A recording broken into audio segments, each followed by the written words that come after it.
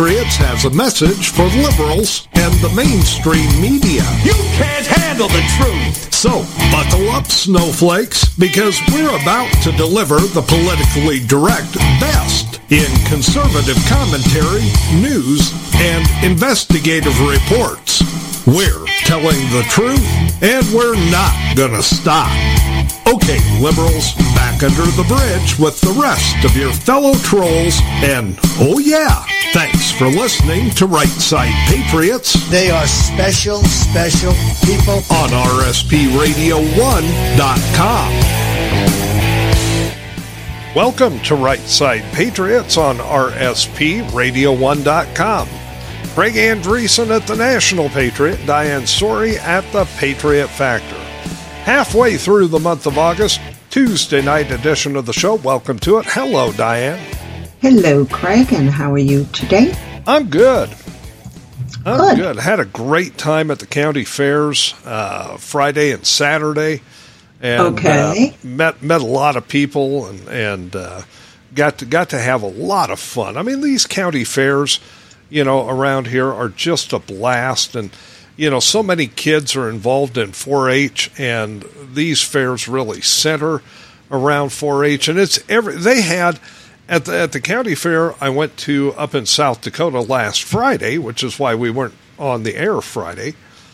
One of the 4-H projects that a lot of kids took up was rocketry. Ah, that's right up my family's field. Yeah, and they had all different types and sizes of rockets, from the kind you'd buy in kits to the kind that you make on your own and design on your own. And I mean, to me, that was fascinating to see that. Oh, yeah, that stuff is, sure. Cool that kids out here in the Midwest on farms and ranches are interested in rockets. Well, as far as I'm concerned, everybody should be interested in rockets and space exploration. Yeah, you and me both. But, another one of the things they had that 4-H sponsors is robotics. And kids are building their own robotics, Robotics I can see being very handy on a farm. It's just interesting to see kids at those ages, grade school, junior high, and maybe even a few high schoolers that are interested in those things. It's really cool. So anyway, we had a great time. Great. Broadcast live on the Twister radio station out here, and that was fun. And this coming Saturday, I'm heading out to Gordon, Nebraska, to the home office of the Twister, because they're having a big community picnic out there. So, oh, cool. Susan and I are going out there on Saturday. That'll be fun. Oh, cool. I'm thinking maybe Saturday heading down to the Keys. How are the Keys doing, by the way? They're beautiful. I can't imagine they've completely fixed everything that got destroyed in the storms, but they're coming back pretty strong, right? The Keys didn't get hit by last year's storm. They had, pass-throughs, so the Keys did not suffer that damage. But it's a hoot. Key West is a total hoot. Isla Mirada is just great places to eat. You can sit on a restaurant on the Atlantic and you can see over to the Gulf. I mean, it's just beautiful, and it's close to me. That's going to be fun. I hope the weather cooperates and you get to go. Well, that's if we decide to do that. Well, you got choices. Yeah. That's always good. So, here's what we got coming up on the show tonight. Diane, you're covering Traitor, Thy Name is Mike Pence. Oh, yes. Okay, and I've got UFOs, the Bible, and a pillar of salt. I love this article. We're going to have a few laughs with that, so, and we'll tell you more about it when we get to those segments. But let's start with the weekly indictment of President Donald Trump. And that's what it seems to be coming down to, a weekly indictment. Right now, he's facing over 95 indictment charges. And I want to say here and now, I don't care which candidate you support in the primaries, but you have to stand united with Donald Trump against these witch hunt indictments. This is getting to be insanely ridiculous at this point. You know, the indictment yesterday came down last night. Yeah, honestly. After 10 o'clock, yes. Yeah, came down from Georgia, and 98 pages long, and I think there's 18, use your air quotes, co-conspirators. It was 18, yeah. Yeah. Or, wait a minute, no. Wasn't it 19 when they were finally finished? Okay, yeah, I thought it was 18. Maybe it was 19. It's right in that It's ballpark. one of those two, yeah. Yeah. And, you know, a boatload of charges. And, you know, I had the opportunity today to read through some of the indictment. And once again, what you've got here is a Soros-style DA looking for anything and everything to throw at the wall to see what sticks. And some of these charges are just completely baffling. Well, the one that's really serious, use your air quotes though, guys, is this thing about the RICO Act. Right. And because, you know, RICO has to do with racketeering. And questioning an election results is the candidate's right to do. So if it's their legal right to do, how is that racketeering? I mean, that's a great question. And you know, obviously the liberals out there are like, oh, no, it's racketeering. Trust us. Yeah, well, you know, you're going to have to prove it in court. But racketeering is something that DAs fall back on when they don't really have much else. Yeah. But it's a very serious charge because it could be decades in prison if someone is found guilty. Now, I'm not saying Trump is going to be found guilty. We all know the truth about the election. And if people still think, oh, Biden won's fair and square, you're missing a couple of brain cells. Yeah, at least. We know these charges are bogus, whether you support Trump or not now. You have to know that these charges are bogus. But the funny thing about them is everything that Trump has done in questioning the election is exactly what Hillary did, to a T, and nothing has been done about her doing it. Can I take it a step closer to Georgia? What about Stacey Abrams?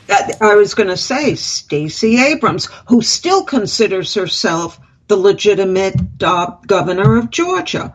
So why is it okay to do all this against Trump, but you give Hillary a pass, you gave Stacey Abrams a pass, Hunter Biden seems to be getting a pass now on everything due to statute of limitations nonsense. I mean, this is obviously politically driven, partisan aligned, and nothing else. It's so transparent at this point. You know, reading through the latest indictment, the one from Georgia, some of the things that they say constitute a conspiracy is that Trump went on social media and asked people to watch a television network. And, oh, that's a big part of the conspiracy, they're screaming. And, I mean, they spell it out. They literally spell it out in the indictment. You know, Trump asked people on social media to watch whatever network it was. So, in other words, asking people to watch television is now part of a conspiracy. Or another one was so-and-so reserved a room at a hotel, and that's part of the conspiracy. No. This is all nonsense. They're grasping at straws. But what people also forget is the Democrats want Trump to be the nominee. Because remember the fraud in 2020? It's going to be 10 times that in 2024. And they've already got it set in motion. Well, this is part of it. This is election interference, what they're doing now. So Yes. It's part of the 2024 fraud machine. Mm-hmm. Absolutely. But today there was a very interesting article in Town Hall by Matt Vesper. And he said we have to face this heinous possibility regarding the Trump indictments, meaning that in the venues where these indictments have been made, like in Georgia and, the counties that they're Right. in, there's very strong possibilities that President Trump will be found guilty. Now, of course, he's going to appeal. We all know that. But the appeals might not come in time for the election. So what Matt Vespa is touching upon is the fact you can only push we the people so far before things might start to be taken into the public's hand. Now, he did not call for violence by any means. He did not incite in violence or anything else. I'd recommend people go to Town Hall to read his article. But however, there's always a faction of people that sort of cross over a line, and even though in their hearts they're doing the right thing, it could lead to trouble. Well, and what Vespa's kind of talking about there is another January 6th style, bunch of protests or whatever you want to call them. And I don't know that he's far off the mark with that. He's not far off the mark, and that's the issue. It could very well happen. It's one thing if you're going to charge President Trump with something and you have proof positive that he broke the law, et cetera, et cetera, et cetera. None of that exists. It's all speculation. They're trying to try him on intent. What was his intent? Well, how do you know someone's intent? Well, and that plays right into the J6 indictments. That's all about intent. What was he thinking? Exactly. Well, there's only one person that really truly knows what he was thinking, and that's President Trump. Exactly.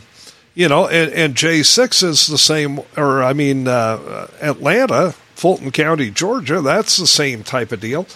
You are perfectly legally allowed to question the results of an election. Exactly. And that's what he did. And, yes. Did he ask people to look into certain things? Yes. What? So what? Did he tell them to jury rig the election so he won? No. Right. And when you start throwing charges, and I mean, these are charges that are spelled out in the Fulton County, Georgia indictment. When you start charging people with asking somebody to make a phone call or suggesting that people turn on their TVs, I mean, well, what the hell message is that sending? Those are the kind of charges you get in a banana republic. Exactly. And what they're doing, Diane, is they're twisting statutes and they're twisting laws and trying to shoehorn these charges into what they've twisted. This is the perfect definition of a partisan political witch hunt. That's all it is. Plus, it's also election interference. It's manipulation. This is exactly what Hillary did. Well, and I'll tell you something. Look, in my mind, what Hillary did was a lot worse. than any of this. Oh, of course. I mean, when you can trace the problems with Hillary all the way back at least to Whitewater. But look what happened. Look what happened in Benghazi. Yes. Look what, I mean, yes. She had a private server hooked up in her bathroom that she was using to host her private email account that she was using for official government business. And then when it came to subpoenaing all of her emails, she decided what to turn over and what not to, and destroyed 32,000 emails and bleach-bitted the server. How about that also? She sold our uranium to the Russians. Yeah. And then her party turns around and tries to accuse Donald Trump of colluding with the Russians? Yeah. Donald Trump didn't sell uranium to the Russians. Hillary did. Right now, our country is literally divided into two factions. And it's not Democrats and Republicans. It's patriots and anarchists. And I think maybe even worse than anarchists, it's patriots and outright traitors. There you go. I was going to say anarchists. I think is probably too light of a term. Yeah, we are talking overt traitors to this country. People who want to see completed the transformation of America. Well, and I'm going to throw something else into the mix here. When you look at all these different indictments, all these different charges, the witch hunt, right? The witch hunt of all witch hunts. What you're bordering on now is a situation where we could wind up in a constitutional crisis, the likes of which this country has never seen. And this is kind of what Matt Vespa was alluding to in his town hall piece today, is that you could wind up in a civil war type of situation. We have not seen a country this divided since 1860. That's true. But one thing people need to understand, and I'm going to be touching on this particular topic next week, we have got to stop calling this country a democracy. Because right now, yeah, everybody calls us a democracy. Well, guess what? Democracy is mob rule.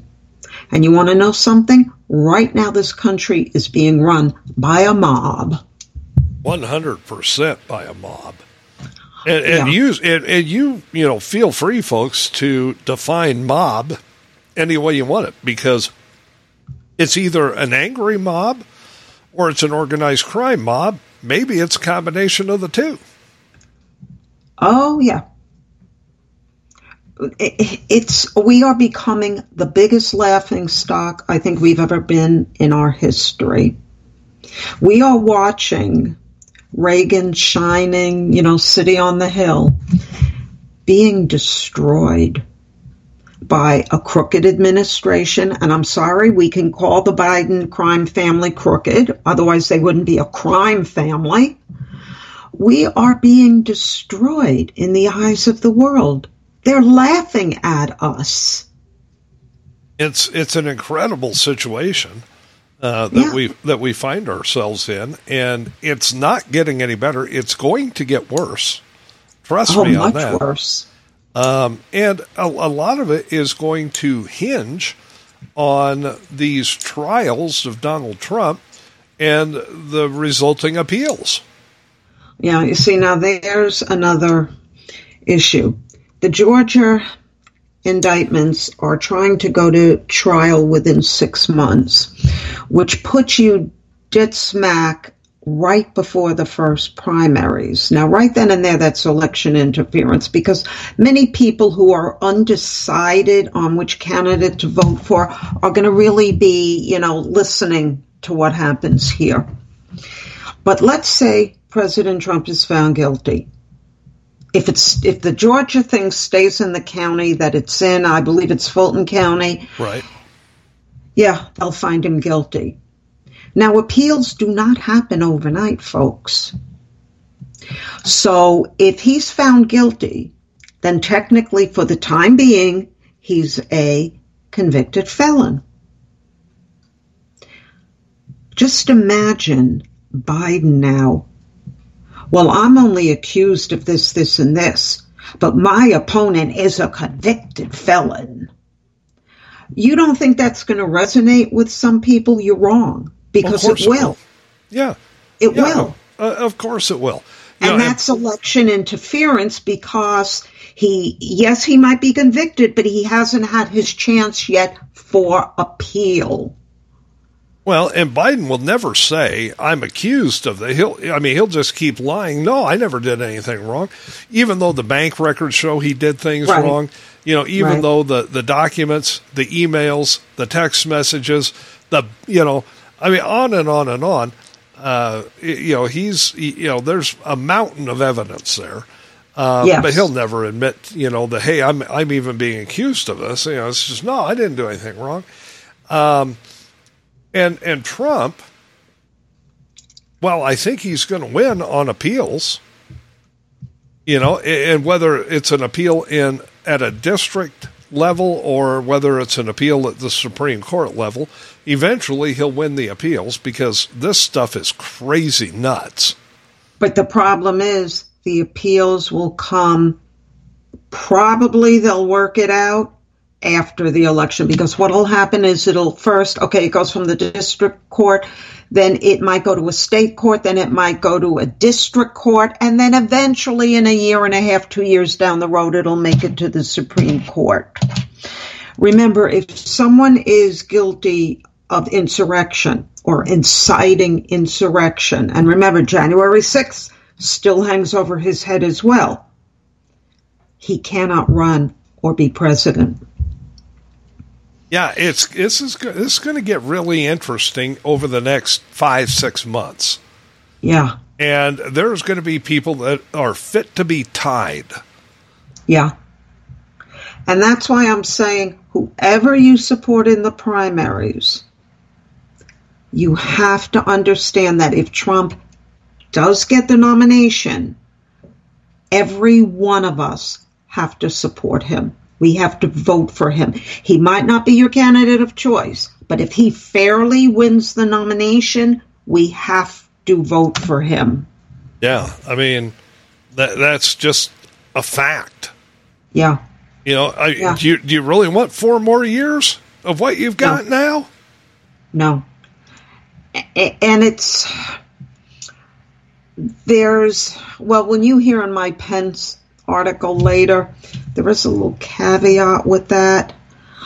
Also, because remember, the Trump years, while he will do good things, even as a lame duck president, there's going to be a lot of revenge-based payback, which is deserved. Don't get me wrong, it is deserved. But it might spoil the field for 2028. It could actually spoil the field even further downrange than that, I think. Yeah, and I'll get into that, when it's my segment. But the bottom line is, right now, as things stand, I don't care which candidate you support. You've got to almost pledge that if Trump is the nominee, we're going to have to vote for him. We can't go another 4 years the way we're going now. No. Otherwise, there won't be anything left of this country that's recognizable. No. And, for many years, I was always a poll watcher here in Florida. And then when Craig and I started doing what we're doing, I said, I'm going to back off from being a poll watcher. Well, I think this election, I'm going to volunteer again as a poll watcher. And let me tell you, when I was one, I was even in the paper having caught some fraud going on. Well, there was a poll watcher there in Fulton County, Georgia, that was raising hell because, the liberals kicked everybody out, kicked out all the poll watchers, and then wouldn't let them finish because they shut down the voting so they could bring in more boxes of newly discovered votes, right? Who miraculously all were for Biden. And then when they started up the count again, they wouldn't let poll watchers back in. Well, there was a poll watcher that was raising hell. You can't do this. This is illegal. You're breaking the law. Well, they threatened that poll watcher with arrest. And one of the things that Trump suggested was that they get protection for that poll watcher, that specific person. That, too, apparently now is a crime. Suggesting that somebody needs protection is a crime, according to Fulton County, Georgia. You got to understand about this woman who was the head of all of this. She ran her campaign saying she was going to get Trump. Right. I just forget her name right now offhand. Oh, I can tell you her name. I refer to her as Kiss My Fat Fannie Willis. Fannie Willis is that woman's name. Yeah. She ran her whole entire campaign. I'm going to get Trump. And now people are saying she needs to recuse herself. No, politically, she will never recuse herself. No way. No way. Last night when this all went down, she comes strutting into the courtroom, carrying the documents to the judge. They had cameras there, so that everybody could see all this. The judge signs off on it. She goes strutting back out of the courtroom, down the hall, cameras following her all the way down to her office, where she literally posed with the indictment. Yeah, it's her 15 minutes of fame, or in her case, infamy. I mean, yeah, this woman, she's a piece of work. I mean, she's the Fulton County, Georgia equivalent of the guy up in New York. Oh, Bragg. Alvin Bragg. Yeah. These liberal judges and DAs and they're not. A judge is supposed to be impartial and fair no matter their personal political allegiances. But unfortunately, in today's world, and it's been since Obama, every Democrat appointee has been a partisan shill. Hack. Yeah, whatever you want to call them. They are anything but impartial. They don't care what the Constitution says, whether it be our national Constitution or a state Constitution. They don't care. They are doing the bidding of the Democrat hierarchy. 100%. All right. We're going to keep an eye on this, obviously, because there will be more news coming, and I'll bet you we have more news to talk about it come Friday's show. Oh, I'm sure. If not another indictment. Yeah, well, I mean, that is a few days away. We could have one or two more indictments. But we've got the rest of the show that we have to get through tonight. Now, coming up in about a half an hour, we're going to have a little fun. UFOs, the Bible, and a pillar of salt. But when we come back from the bottom of the hour break, Diane, you have taken on the whole situation with Mike Pence in an op-ed entitled Traitor, Thy Name is Mike Pence. So we'll have all of that and discussion coming up for you in just a few minutes after this on Right Side Patriots.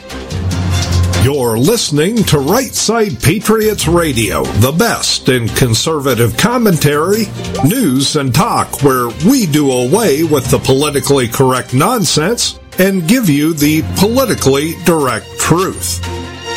This is the home of Right Side Patriots every Tuesday and Friday night from 7 to 9 p.m. Eastern with Craig Andresen and Diane Sori. We're working to make this country great again from the right and leaving puddles of melted snowflakes on the left. Thanks for listening to Right Side Patriots, your best bet on the Internet. You're listening to RSPRadio1.com.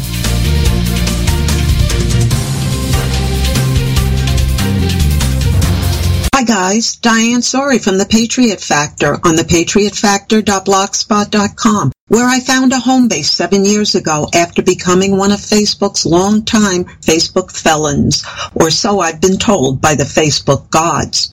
On my blog, you will find not only my articles, but our Right Side Patriots investigative reports, as well as stories and links to and from well-known writers and bloggers, plus what I call almost daily memes, my snarky take on news of the day. And for more great takes on the issues of the day, check out The National Patriot at thenationalpatriot.com, where you can read Craig's insight into all the current news happenings.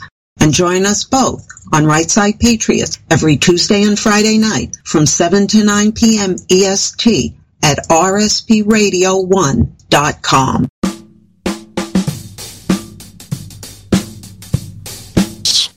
Welcome back to Right Side Patriots on rspradio1.com. Craig Andresen at the National Patriot, Diane Sori at the Patriot Factor.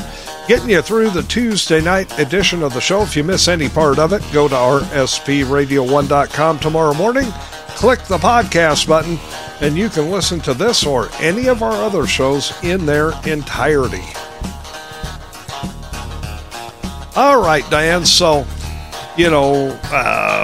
Vice President Mike Pence running for the big seat in the Oval Office, and I'll tell you what, within the Republican Party, everybody says Donald Trump is the most polarizing aspect of all politics. I'm not so sure that's true, because Mike Pence is pretty polarizing in his own right, right?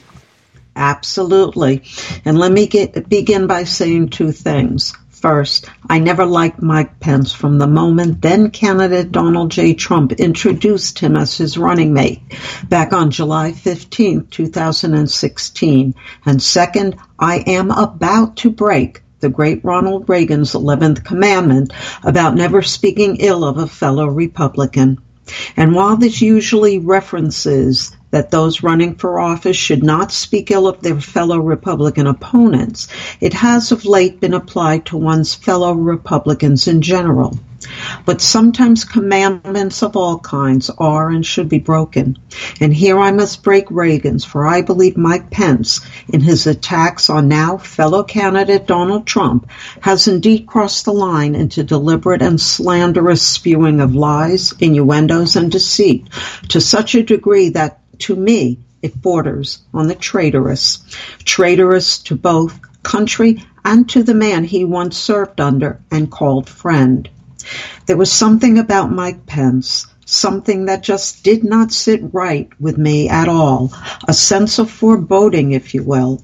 Maybe it was his overly whitened, toothy smile coupled with the way he carried himself, sort of reminiscent of Obama's overly self-confident sauntering across the stage at Billy Boy's nominating convention. Or maybe it was the fact that I knew it did not look good for the former congressman running for re-election to a second term as Indiana's governor, which meant that if he did lose the governor's race, that he would be leaving office as a fairly, outside the Midwest, unknown politician who would forever be thought of as a loser. Whatever the feeling was that day, know that feeling has never left me, for Mike Pence has indeed turned out to be not only a loser, but now an American nightmare, bar none. But this is not to say that Mike Pence did not do at least one good thing as vice president. He did. One thing near and dear to my heart, and personal as well, is that Pence took the lead in not only rebuilding our nation's space program, including the all-important garnering of $8 billion in new funding for Space Force, but that he spearheaded the call for a U.S. Mars mission. Other than that, Craig, it's my opinion that Mike Pence was but second-rate window dressing for larger-than-life President Donald J. Trump, the man whose very presence literally sucks all the air out of the political room, and most especially so when the Democrats started in earnest their still ongoing nefarious witch hunt against our 45th president. If you're looking for the polar opposite in personality to Donald Trump, it would have to be Mike Pence. I mean, you look at Trump's personality, his demeanor, his, go-get-em attitude, and then you look at Mike Pence, and that is definitely the other side of the fence, right? Absolutely, because the term second-rate window dressing, is kind of mild when you think of Mike Pence, because Mike Pence, to me, has always appeared to be a milquetoast of sorts, a direct opposite of Donald J. Trump, the man, which makes me wonder why Trump tapped him to be his running mate.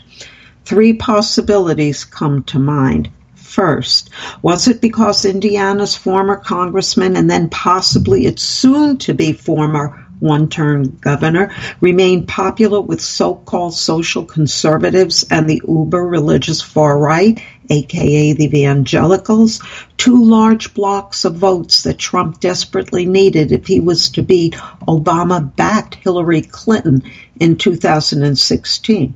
A possibility for sure.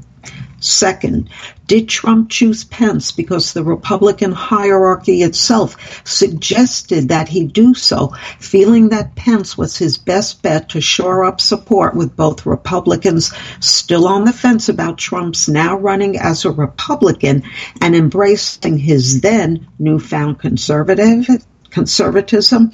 Remember, throughout most of his adult life, Donald Trump was a registered Democrat, so maybe that was the reason.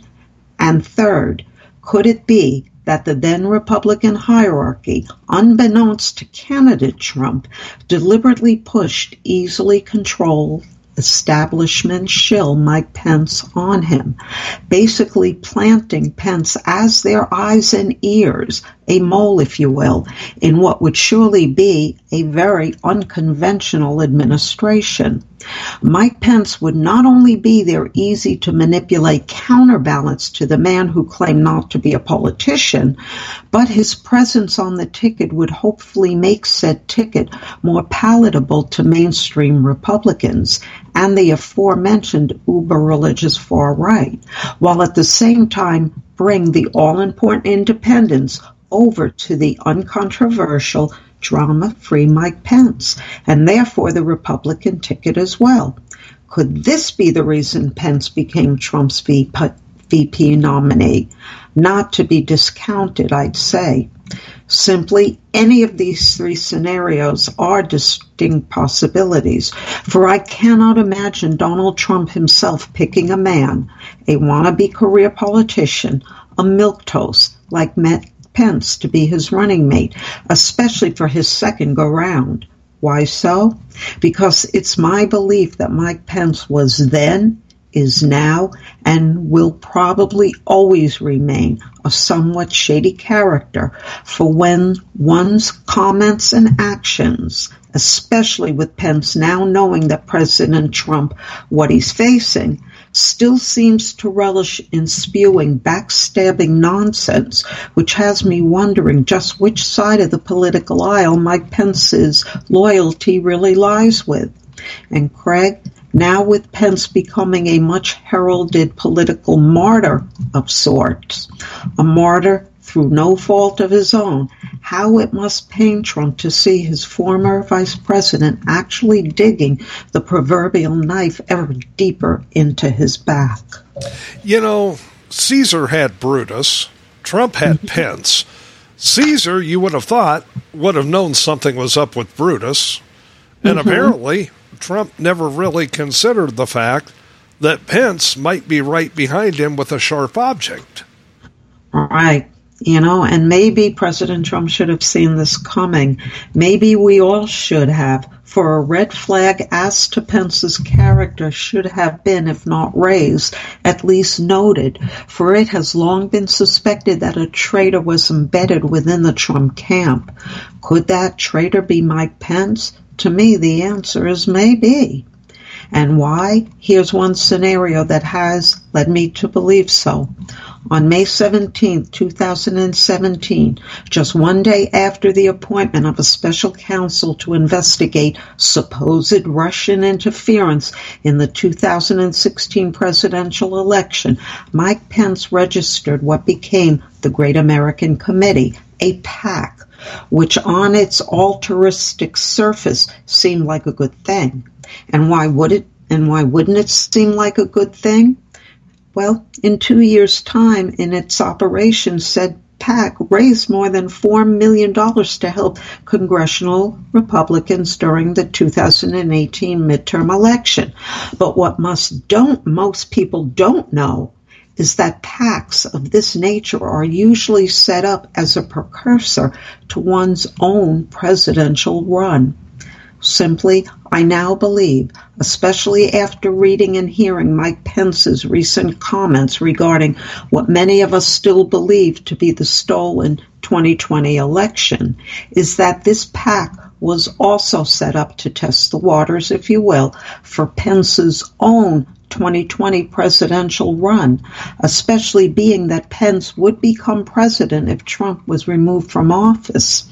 Sometimes traveling the country using PAC monies on what Pence has claimed to be government business. My question is, Craig, why did Mike Pence feel the need to use PAC monies for some of his travels when he had full use of Air Force Two, especially for government business?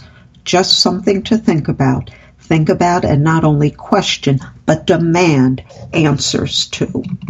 You know, earlier you mentioned the fact that Mike Pence was a career political operative or a career politician. Mm-hmm. Could it be that Mike Pence was also a political ladder climber, not just wanting to be involved in politics, but wanting to run the show?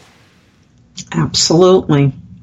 And simply, I now believe, after reading and hearing Mike Pence's recent comments regarding what many of us still believe to be the stolen 2020 election, is that this PAC was also set up to test the waters. Hold on a second, guys. I had a computer pop here. Sorry about that. Okay. It seems Mike Pence has always had veiled presidential ambitions, which I believe he has kept hidden until now. Ambitions I deem dangerous to our republic for certain aspects of Pence's politics and his far-right religious beliefs. He has stated on numerous occasions that not only did, quote, I give my life to Jesus, end quote, but that his devout religious beliefs are the center of his very identity, beliefs which do lead towards someone who would welcome our becoming a theocracy. So it now makes sense his running for the nomination in 2024 as social issues, the key focus of said religious far-right, do at times dominate the current political discourse. In this case, folks, think abortion. But it's not that Mike Pence has any chance of winning said 2024 nomination. His extremely low poll numbers prove just that. But Pence is smart enough to know that the only way to set himself up for 2028 is by doing the bidding of the swamp-laden Republican hierarchy now, a hierarchy who would rather, I believe, see Joe Biden as president in 2024 than Donald Trump or even my choice, Florida Governor Ron DeSantis. And maybe this was Pence's plan all along, as in to take an election he knows well was stolen. After all, he watched, as did we, the rightful brouhaha about thousands of uncounted ballots miraculously being found in the middle of the night while only being tallied after poll watchers / observers were being told to leave. And surprise of all surprises, when counted, not only were all votes cast for Biden-Harris, but what were winning numbers in the swing states already tallied and announced for Trump-Pence suddenly were lowered to allow for a Biden-Harris win. Simply, This makes no sense unless the numbers were somehow manipulated and or switched, sort of like what happened back in 2000 with Florida's Chad fiasco. And Pence watched all unfold and said not a word, possibly having known all along that 2020 would be lost, but that by 2028, our country will be so bad off, having then gone through yet another 4 years of Joe Biden, that any Republican, Craig, any Republican, even one selling out to the swamp, like I believe Pence has done, would win come 2028. You know, there's an old saying, thou dost protest too much. Mm-hmm. And isn't Mike Pence kind of doing that now? I mean, he's out there in the public now because he's running for president in 2024, but he's making some pretty absurd comments, isn't he? I mean, don't you think maybe he's protesting a little bit too vigorously? I sure do, because why else would Mike Pence now make up lies that Trump and his advisors pressured him into rejecting the certification of the 2020 election in January?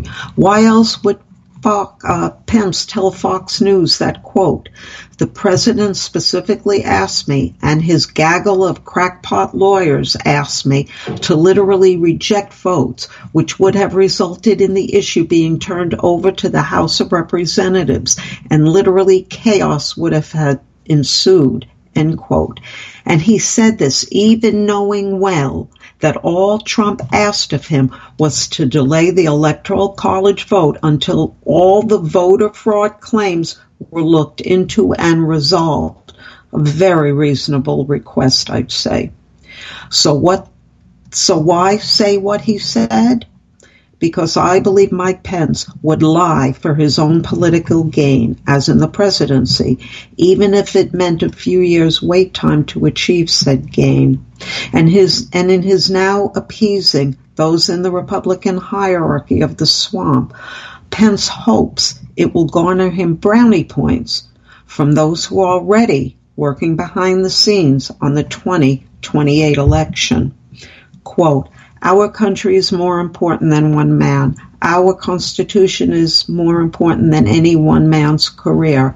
On January 6th, former President Trump demanded that I choose between him and the Constitution. I choose the Constitution, and I always will, end quote, were also Mike Pence's ever so altruistic-sounding words, said as he tried setting himself up as the defender of truth and honesty, which he is anything but. And so the man who now says that he has no plans to testify at any of Trump's upcoming trials, unless he is subpoenaed to, knows damn well that he will be. And he has actually set himself up to be the recipient of kudos and political love from not only Rhino Republicans and those who simply don't like Donald Trump, but will soon be the recipient of mega dollars courtesy of his reportedly soon to come January 6 memoir, a memoir which he hopes will not only sour the independents on voting for Trump in 2024, but will align their votes with him in 2028. Simply, it's my belief that Mike Pence is not only a political backstabbing traitor to Donald Trump, but to we, the American people, and our country as well. Case closed. You know, I want to go back to a quote that you contain in the op-ed, because I've got a little something to say about this quote, because it just strikes me as complete nonsense or BS. You take your choice. And this is a quote, and it's from Mike Pence.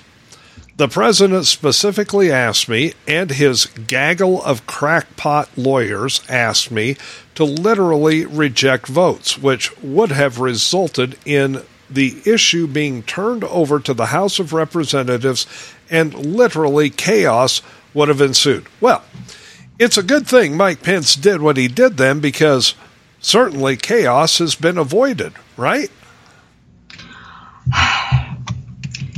Chaos, well, No. Well, yeah, exactly. That's my point. The chaos is tenfold of what it would have been if it had gone back to the House, actually, because now we're facing constitutional crisis. We're facing possible revolution. Use your air quotes with that word. I do not necessarily mean violent revolution. There's other ways of, bringing forth a revolution. There is such polarization and such hate going on in our country right now. This all could have been stopped. All Trump asked of him was just hold off the certification till we do some investigating. Right. And then certified. And then certify what you have to certify. Mike Pence refused to do that. Why would a man who was on the ticket, who knows damn well that all the irregularities were indeed fraud, why else, except for his own political gain and promises kept to people he made promises to, why else would he refuse a simple request for a delay? To avert chaos. Job well done, Mike. Job well done. Chaos has been averted. Thank God things are calm. Mike Pence is probably right now the root cause of everything that is going on in this country. Because Mike Pence knew damn well on January 6th, President Trump never called for insurrection or violence. That tape is around everywhere for people to listen to. Nowhere does he call for that. He asks people to peaceably assemble, which is a right guaranteed us under the Constitution. And I could probably guarantee that Democrat instigators within the crowd started the violence. It's pretty obvious. I mean, when you watch the tapes, especially the ones that Tucker Carlson got a hold of, you can tell who's inciting the violence and who's pushing people, and it's not Trump supporters. Right. Nancy Pelosi's son was in the middle of it. Yeah. The FBI was in the middle of it. The police, the Capitol Police, not the D.C. Police, the Capitol Police were opening the Capitol doors to let the protesters in. Remember the QAnon... If you're opening the door for them and you're welcoming them into the Capitol, how is that violence? Well, and remember the QAnon shaman, right? Yes. The Capitol Police were giving him a guided tour and helping him find open doors so he could get into the chambers. Exactly. The only person that committed overt violence that day was the Capitol Police officer who killed Ashley Babbitt. Right. There's your true violence. There it is. That's it, right and there. And was he charged? No. He's walking around scot-free. No. She's dead, and he's free. Yep. Nothing to see here. Mm-hmm. It's one of those things. This is a very interesting op-ed. Traitor, thy name is Mike Pence. And folks, you can find it in two different places. You could go to Diane's blog, thepatriotfactor.blogspot.com or rspradio1.com. Either way, you can get the link, and we hope you share it everywhere. But it's a very interesting take and I think a very honest look at what transpired at the hands of Mike Pence. What has been the response that you have gotten from this?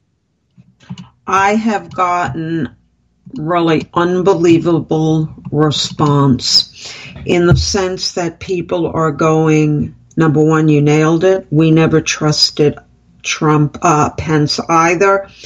The only negative response I got was from a man that said Pence was a hero because he exposed the criminal Donald Trump. Well, I really let into him. on Facebook. He posted this on Facebook. That was the only negative, turning everything around and making Pence a hero. Okay, obviously, this was either a Biden supporter or a Pence supporter. One or the other. It was not a name that sounded... I'm guessing it that I knew this name or something. I'm guessing. If I had to guess, I would say it was a Biden supporter because Pence only has 3. That's true. And the only other response I got that was negative, out of all the responses, there was a woman who was a Republican. And she said, your article was fantastic. You nailed it. But you lost me with one line when you said, I would prefer Ron DeSantis. Oh, for goodness. So I answered her back, and I said, hold on a minute. I can vote for whoever I want in the primaries. But I have said in print and on the radio that if Trump gets the nomination, he gets my vote. That's not good enough for you? Apparently not. Apparently not. With some of these people, and I don't know where they're coming from. Look, vote for the nominee, okay? Right. But leading up to that, you're free to vote for whoever you want in the primaries, and exactly. And if Trump gets the nomination, then he gets the vote. Exactly. If you're a DeSantis supporter or a Ramaswamy supporter or Nikki Haley supporter, if Trump gets the nomination, you vote for Trump. Mm-hmm. If you're a Trump supporter, and let's say DeSantis gets the nomination, if you don't vote for him, you're helping to ruin the country by reelecting Joe Biden. And that might be a gaggle, as Pence said, a gaggle of only Trumpers who will waste a ballot by writing in Trump. And there's going to be people that do it. There will be. Absolutely there will be. And you will be the direct cause of Biden getting reelected. It will fall directly on your shoulders, whether you like it or not. And you may not... It may not get Biden reelected. It may get Gavin Newsom elected. Because I still don't think Biden's going to make it, all the way through this. I think he's going to have to pull out. Well, let me tell you something. There's going to be a debate, I believe it's in October, between Newsom and DeSantis. Well, DeSantis is going to wipe the floor with Gavin Newsom. He will be literally dragging his butt out the door. Well, I agree with you, but you have to understand the liberals want Gavin Newsom. They want the policies Gavin Newsom has used to destroy his home state of California. That's what they want for the rest of the country. So it doesn't really matter how badly DeSantis trounces Gavin Newsom in that debate. The liberal media is still going to say Gavin Newsom won.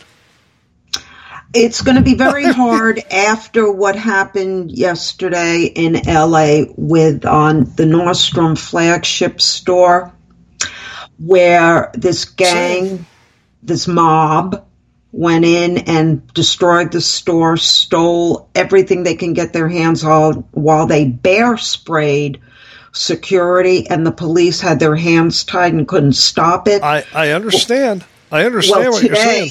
Let me finish. Today on social media, many people from California have said, we've had enough. People have been moving out of California for years because of just that sort of thing. But you see, to think that it's going to make a difference in whether or not Gavin Newsom gets tapped on the shoulder, you're using common sense, Diane, and we'll have none of that in politics. Oh, that's true. I forgot about that. Common sense is verboten. You've got to check your common sense at the door. That's true. It's just the way it is. Folks, go get Diane's link at either thepatriotfactor.blogspot.com or rspradio1.com. Share that link everywhere, and we're going to see how this all plays out. But Pence is not going to be the nominee. We're not sure who is yet for a fact, but we know Pence isn't that guy. We know that for sure. Stay with us. We've got one segment coming up. I'm going to be talking about UFOs, the Bible, and a pillar of salt.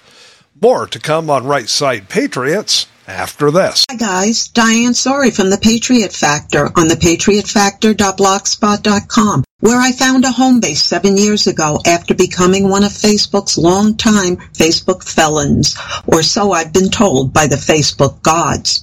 On my blog, you will find not only my articles, but our Right Side Patriots investigative reports, as well as stories and links to and from well-known writers and bloggers, plus what I call almost daily memes, my snarky take on news of the day. And for more great takes on the issues of the day, check out The National Patriot at thenationalpatriot.com, where you can read Craig's insight into all the current news happenings.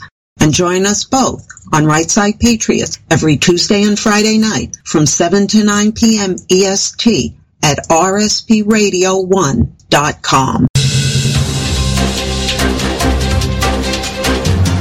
You're listening to Right Side Patriots Radio, the best in conservative commentary, news, and talk, where we do away with the politically correct nonsense and give you the politically direct truth. This is the home of Right Side Patriots every Tuesday and Friday night from 7 to 9 p.m. Eastern with Craig Andresen and Diane Sori. We're working to make this country great again from the right and leaving puddles of melted snowflakes on the left. Thanks for listening to Right Side Patriots, your best bet on the Internet. You're listening to rspradio1.com.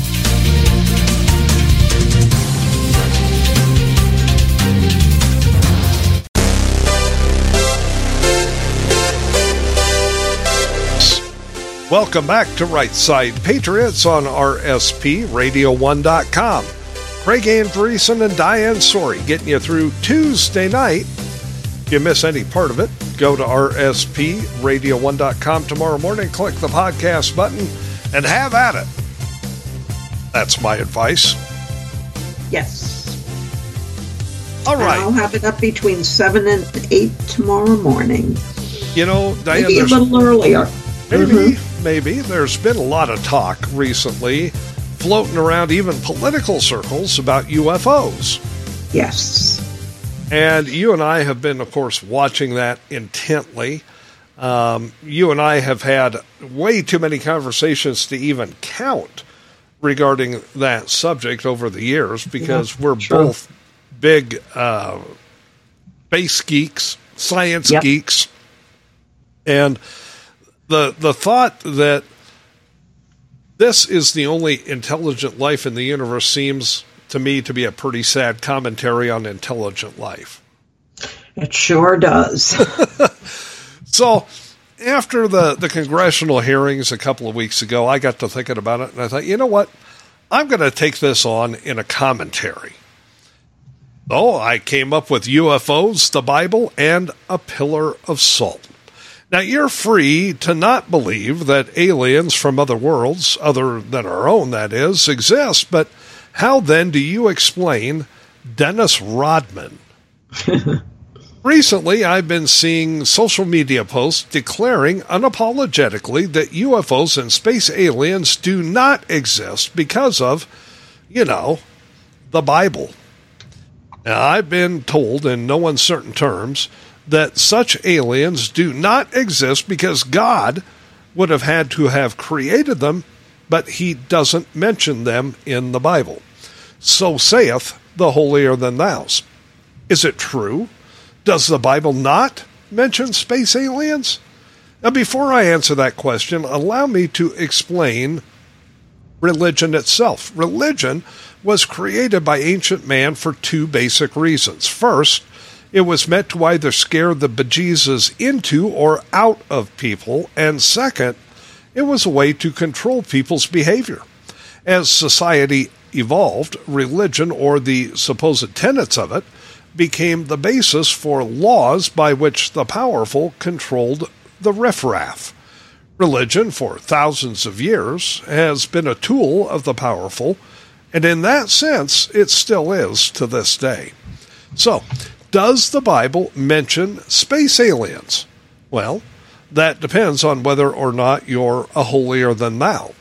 There are those who take every word in the Bible as 100% fact, even though those words were written by mere men after, in most cases, being told orally for decades or centuries before anybody bothered to write them down.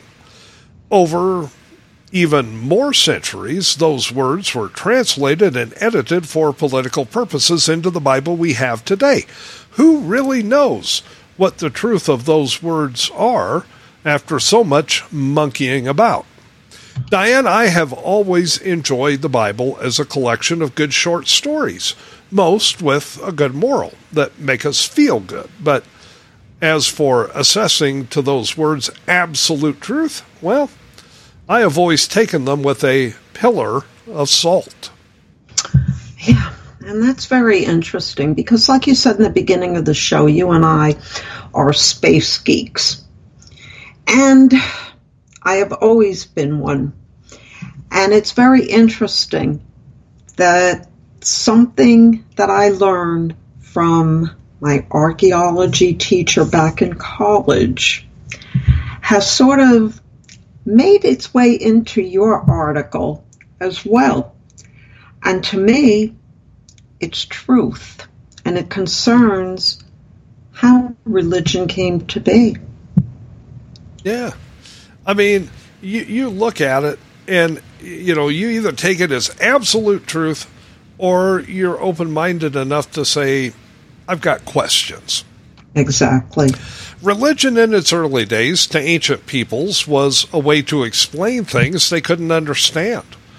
Those ancient people had a very limited basis of scientific knowledge, and therefore there were a good many things for which they had no explanation, but they did the best they could given the limits of their knowledge. The books of Daniel and Revelations describe some pretty odd encounters with beings not of our planet, but no book of the Bible does a better job of presenting alien life than does the book of Ezekiel. Ezekiel, or Zeke, as his friends called him, describes seeing a wheeled chariot descend toward him from the sky, piloted by beings with the quote-unquote likeness of a man. The holier-than-thous are quick to point out that Zeke was referring to God, because the Bible says so, but they don't like it when the texts are seen in the ancient language of Hebrew, as God is never mentioned in those ancient texts. God was one of those later additions made for political purposes and then inserted into the book of Zeke. Here's a quote. I looked and I saw a windstorm coming out of the north, an immense cloud with flashing lightning and surrounded by brilliant light. The center of the fire looked like glowing metal, and in the fire was what looked like 4 living creatures. In appearance, their form was human, but each of them had 4 faces and 4 wings. Their legs were straight, their feet were like those of a calf and gleamed like burnished bronze. Under their wings, on their 4 sides, they had human hands. All 4 of them had faces and wings, and the wings of one touched the wings of another. Each one went straight ahead, and they did not turn as they moved, unquote. That's Ezekiel 1. Now, put yourself in Zeke's sandals with all of his limited knowledge and imagine how somebody like that would describe the landing of a spacecraft. A man, Diane, with no knowledge of such things, a man with no concept of such things, and a man with only rudimentary skills of describing things only in relation to things he knew of. How could such a man, or how would such a man, describe the landing of the spaceship? Well, exactly as he describes it in the book of Ezekiel. Well, it goes even a bit further than just describing it in the book of Ezekiel, because Zeke, as you call him, then goes on to claim a particular incident. Well, yeah, Zeke described being taken up between the earth and the heavens, seeing wondrous things, and being transported to Jerusalem. Now, there are three possibilities in that. One, that the same God who had presented himself to Moses as but a burning shrub later presented to Zeke as some sort of flying machine. Or two, that Zeke was either getting buzzed on LSD or he was just nuts. Or number three, that mankind's first astronaut was an old Jewish dude. Look, I really don't know what happened any more than do the holier-than-thous, but at least I'm open-minded enough to consider the possibilities, and ancient people would have seen extraterrestrial life as gods. From Zeke to angels, the Bible is full of references to otherworldly beings. So to say they are never mentioned in the book of good short stories is either a flat-out lie or it's a deliberate act of specific omission so as to make certain things fit a certain narrative. Holier-than-thous also claim that the U.S. government is not covering anything up where UFOs are concerned because other nations would have outed them a long time ago. Really? No other nation's government would also be covering up the truth of the existence of UFOs? No other country, if they had proof or possibly downed or captured alien craft, would try to keep that a secret so as to garner that technology for themselves, and our government wouldn't keep such knowledge under lock and key? Initial newspaper reports quoted an Army officer as saying there was a UFO, a flying disc, recovered from the desert near Roswell, New Mexico in 1947, but the government amended its story the very next day to say that what they recovered was actually just a weather balloon. In 1994, this story changed again. The UFO was determined to be a spy balloon, but our government would never engage in such a cover-up, would they? Several people who had nothing to gain by lying claimed to have seen alien bodies at the Roswell crash site, and others claimed to have seen or held pieces of the crash craft that defied any material known to man. A few weeks ago, when asked whether the U.S. government had information about extraterrestrial life, David Grush, one of three who testified before a congressional committee, said the U.S. likely has been aware of non-human activity since the 1930s. Diane, he and other military witnesses spoke to Congress and testified under oath that the U.S. has recovered non-human biologics from alleged crash sites. Did they produce a body for the committee to examine? Well, no. But they seem far more credible than do those who deny the possibilities because of, the Bible. People need to understand something. The Bible, the holier-than-thous love to claim that the Bible is the Word of God. The Bible as we know it, and many in the religious hierarchy will say the Bible is the writers of the Bible were told by God what to write down. Mm-hmm.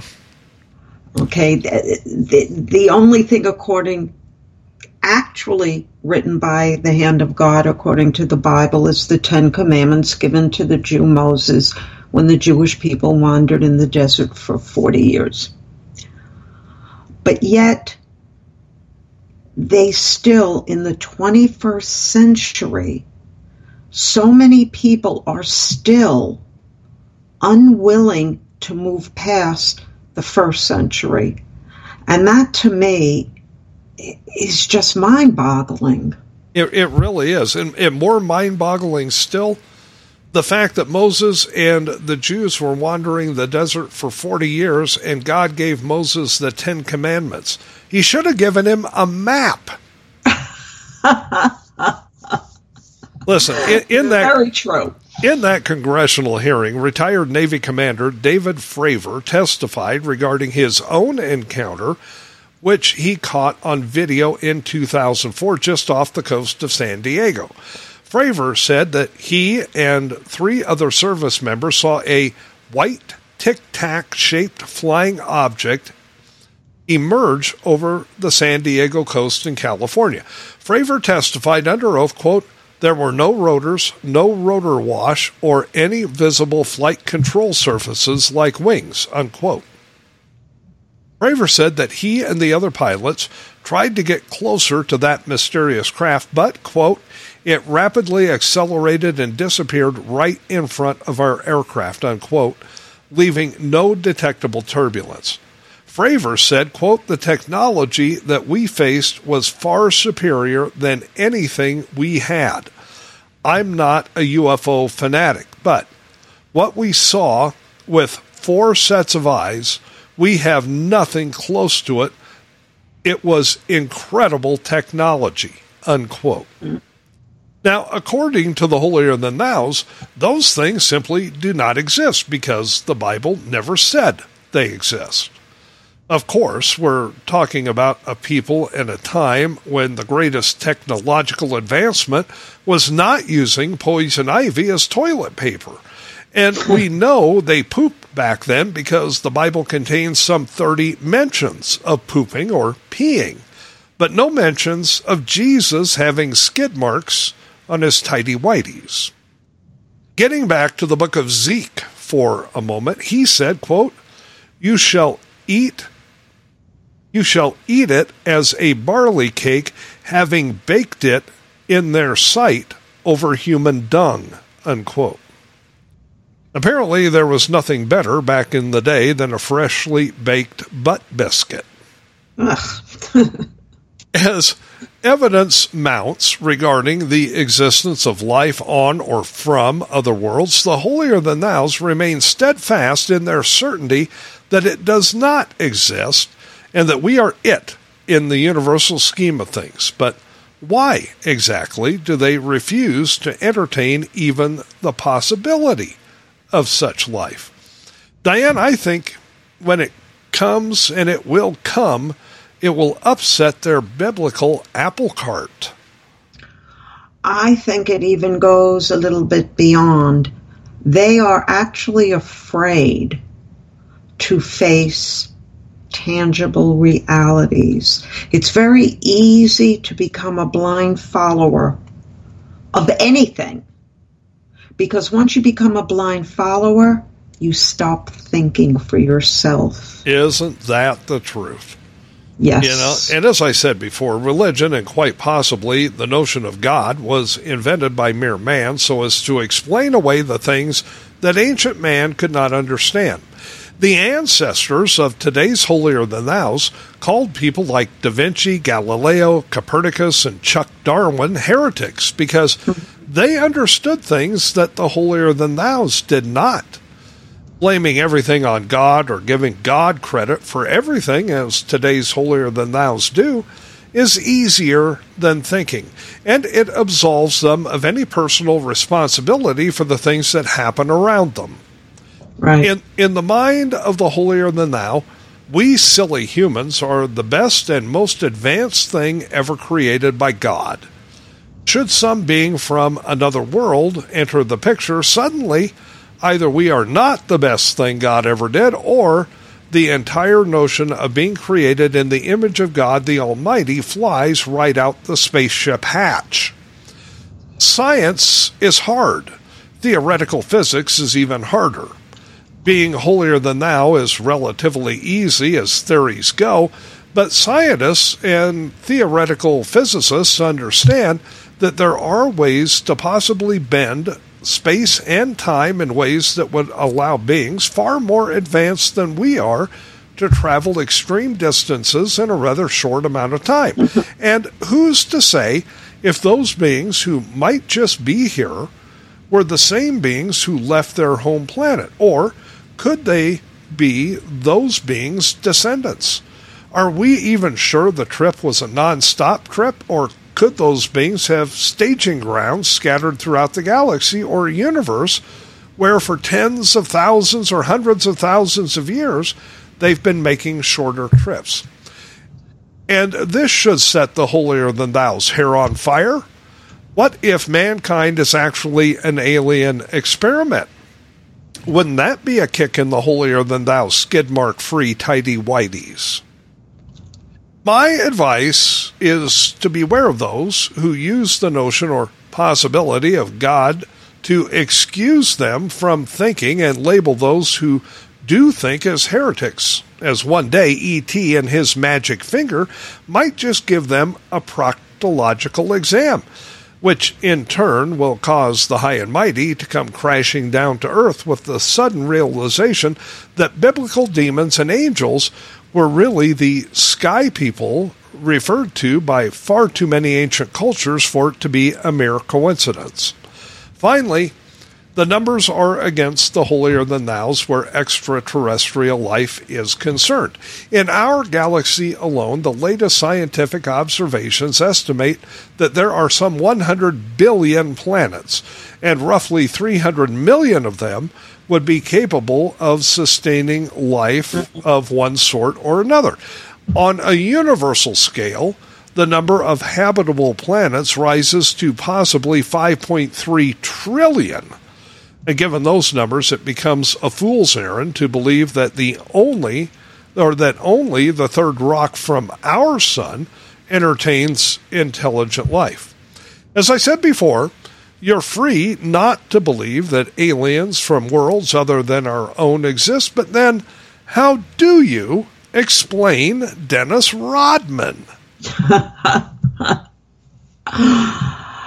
You know, this is a very snark-laden article, and yet you've nailed the key points. You cannot, in today's world, be arrogant enough to think that in the vastness of space, we are all there is. We're not. And you know, when we go to Mars, and eventually we will be there, they find one fossil, they find, when man is exploring the surface, they find one microbe alive, one bacteria. There goes the entire concept of we are it. Yeah. I mean, look, we're all made of the same stuff as stars. Yes. Okay, you break us down. Yeah, you break us down by our elements, and we are the stuff of stars. Yes. Why would intelligent life only exist here? Why would any life only exist here if the stuff of stars is everywhere? Yeah, it makes no sense. And, you know, my favorite thing about all of this is the creation story. I am not a creationist, folks. I am an evolutionist, 100%. How then do you explain? How do what Craig calls the holier than thous, how do you explain that if you believe every word in the Bible, literally, and both the Old and the New Testament say that Adam and Eve were the first of humankind? You have to remember Adam and Eve had sons. They never had any daughters.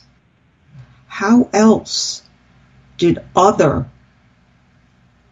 humans spring about? I can answer that. 2 sons. I can answer that.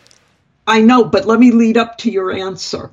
You have to accept 2 things. I'll let you tell what those 2 things are, Craig. But you have to accept as reality 2 things that will upset everyone's apple cart. Well, either the Neanderthals, who weren't actual human beings, were around and interacted with Adam, Eve, and the boys to the point where they crossbred and other people came from that, or Cain was a mama's boy. Yeah. Literally. He had to be getting busy with mom. You've got a question the whole concept of original sin. Maybe it's not humankind's sin, but maybe God wasn't perfect and he realized, oops, I made Adam and Eve, but I didn't make enough people. And then again, how do you explain that every human being, except a certain segment in Africa, every human being carries a Neanderthal gene? So God might be fallible? Maybe the doctrine teaches that God is perfect, but maybe God is as fallible as we are. Well, if we're created in God's image, then it would stand to reason. If we're fallible, so is he. Yeah, but try telling that to a holier than thou. See how far you get. You can't. And neither Craig and I are atheists. So don't think we're coming at this from an atheist standpoint. I'm just not a fan of organized man-made religion and man-made tenets. No, I'm not either. Okay. But I'm not a disbeliever in God the Father by any means. No. However, that doesn't mean that Father was perfect like the later writings made the Father out to be. Maybe God turned his back because he was busy. He had something on the stove, and while he wasn't watching, one of the boys got busy with mom. Or two of the boys. Yeah. I mean, the more likely scenario, I would think, maybe that happened once or twice, but pre-humans, humanoids, when humans came about,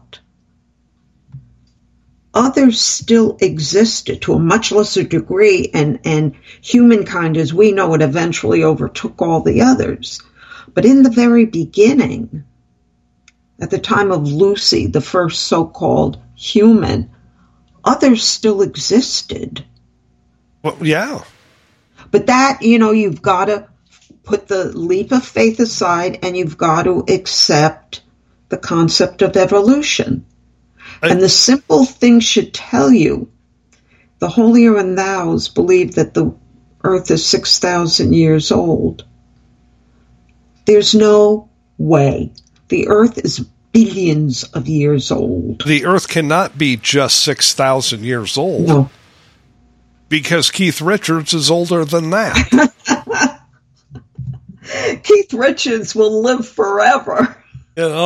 I'm just saying. Folks, if you want to have a little fun, you want to have a little laugh or two, and maybe think. Think a little bit. Go to my blog, thenationalpatriot.com, or go to rspradio1.com. Get the link to UFOs, the Bible, and a Pillar of Salt. And share it. Mm-hmm. Get it out there, because I guarantee you we have not heard the last of this whole UFO thing, or UAPs as they're now called, because UAPs is easier to say than UFOs, apparently. You can only have an acronym for so long, and then you got to change it, right? I mean, this is fixing something that's not broken. Correct. Yes. Yeah. It's politically correct. You know, now with acronyms, they're fixing things that aren't broken. Mm-hmm. But, you know, get UFOs, the Bible, and a Pillar of Salt from thenationalpatriot.com or rspradio1.com. Share it everywhere. But with that, Diane, you and I are out of time for this show tonight. Okay, folks. See you Friday, and nighty-night. Have a great rest of your week, folks. We'll catch up with you again on Friday. Bye-bye.